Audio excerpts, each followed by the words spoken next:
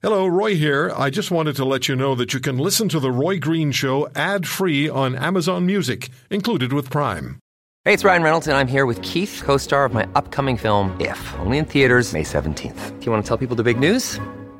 All right, I'll do it. Sign up now and you'll get unlimited for $15 a month and 6 months of Paramount Plus Essential Plan on us. MintMobile.com/switch. Upfront payment of $45 equivalent to $15 per month. Unlimited over 40 gigabytes per month. Face lower speeds. Videos at 480p. Active Mint customers by 531.24 get 6 months of Paramount Plus Essential Plan. Auto renews after 6 months. Offer ends May 31st, 2024. Separate Paramount Plus registration required. Terms and conditions apply if rated PG.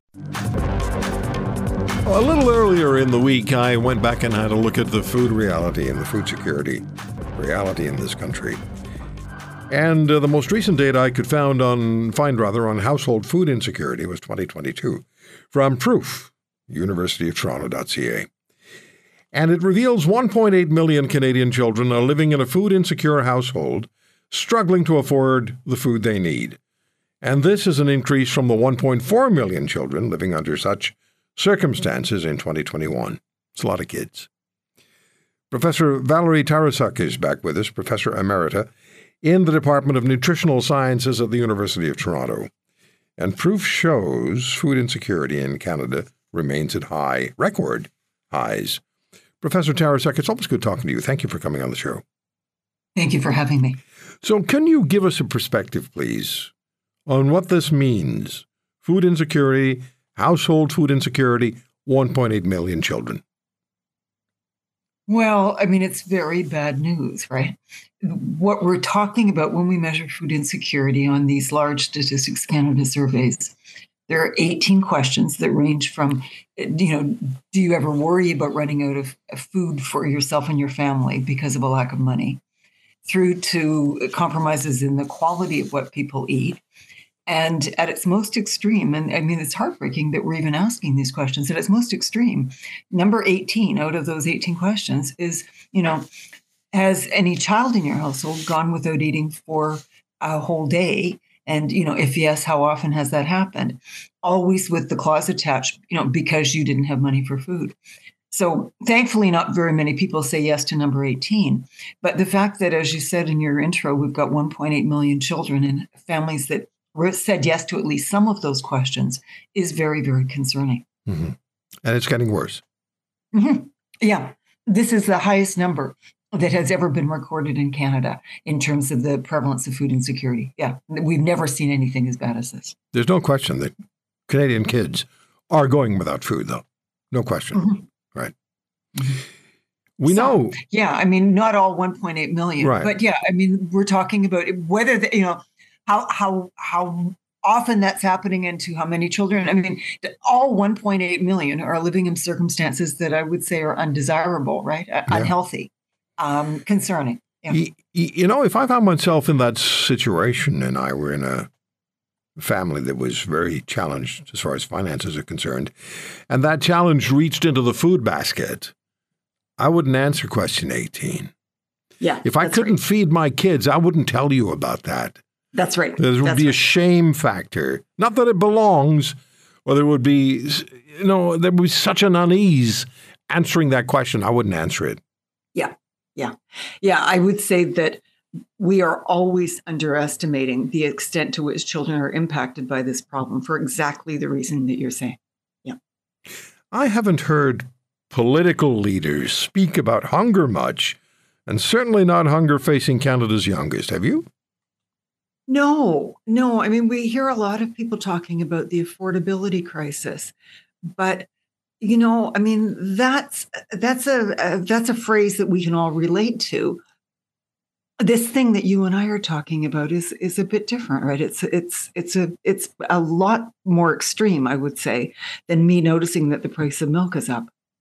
Yeah, and it is up. Yeah, and it does affect families. And I've seen people, and I'm sure you have, and many of our listeners have, and many of our listeners may be experiencing the very fact, see people in the grocery store, and they only look at the items that used to be staples. They only look at them now.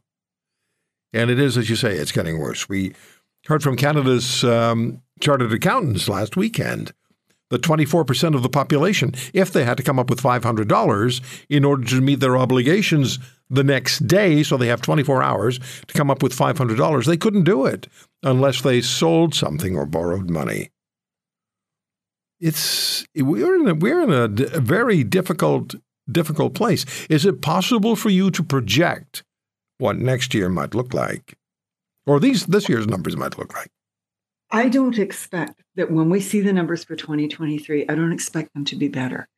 And the reason for that is that we're still sitting in this period of unprecedented inflation, particularly inflation around basic needs.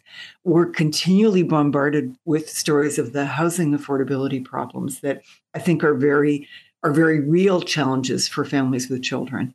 And we haven't seen either the provincial governments or the federal government stepping up to address these problems in any very tangible way. So, yeah, there's nothing in this picture that makes me think this problem is going to solve itself. Yeah, I have a very good friend who's always said this: our obligation as a society is to the very young and the very old. And I've always liked that phrase. Food banks can't fill the gap, can they? No. And they are the first to say that, right? They're absolutely overwhelmed. I mean, the numbers turning up in food banks, I know people listening to your program are all over the place. I live in Toronto, and I am just shocked as I'm riding my bicycle down around the downtown area, seeing these unbelievable lineups. I mean, something we have never seen before, at least I have never seen before in almost 30 years of living in this city. But, food banks can't possibly, they're doing their best. They can't possibly fix this problem. I don't know. How do we deal with this? How do we, what's the first step?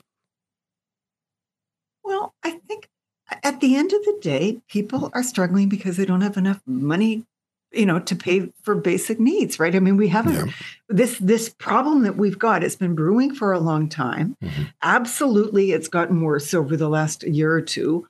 And I think that relates very much to increases in costs of basic needs that have, basic living costs that have increased at a pace beyond people's incomes. How do we fix this? Well, we've got to reconcile costs of living with incomes. And it's not everybody. We're talking about people on low incomes who are most vulnerable. Yep. And among those would be people on social assistance, many of whom they're on income support programs that aren't indexed to inflation. So they are getting poorer as these prices rise. You and I, Professor Tarasuk, you and I have to talk again. We have to really get into this, set aside some more time. But I thank you so much for joining us today. Thank you. Thank you. If you want to hear more, subscribe to The Roy Green Show on Apple Podcasts, Google Podcasts, Spotify, Stitcher, or wherever you find your favorites. And if you like what you hear, leave us a review and tell a friend. I'm Roy Green. Have a great weekend.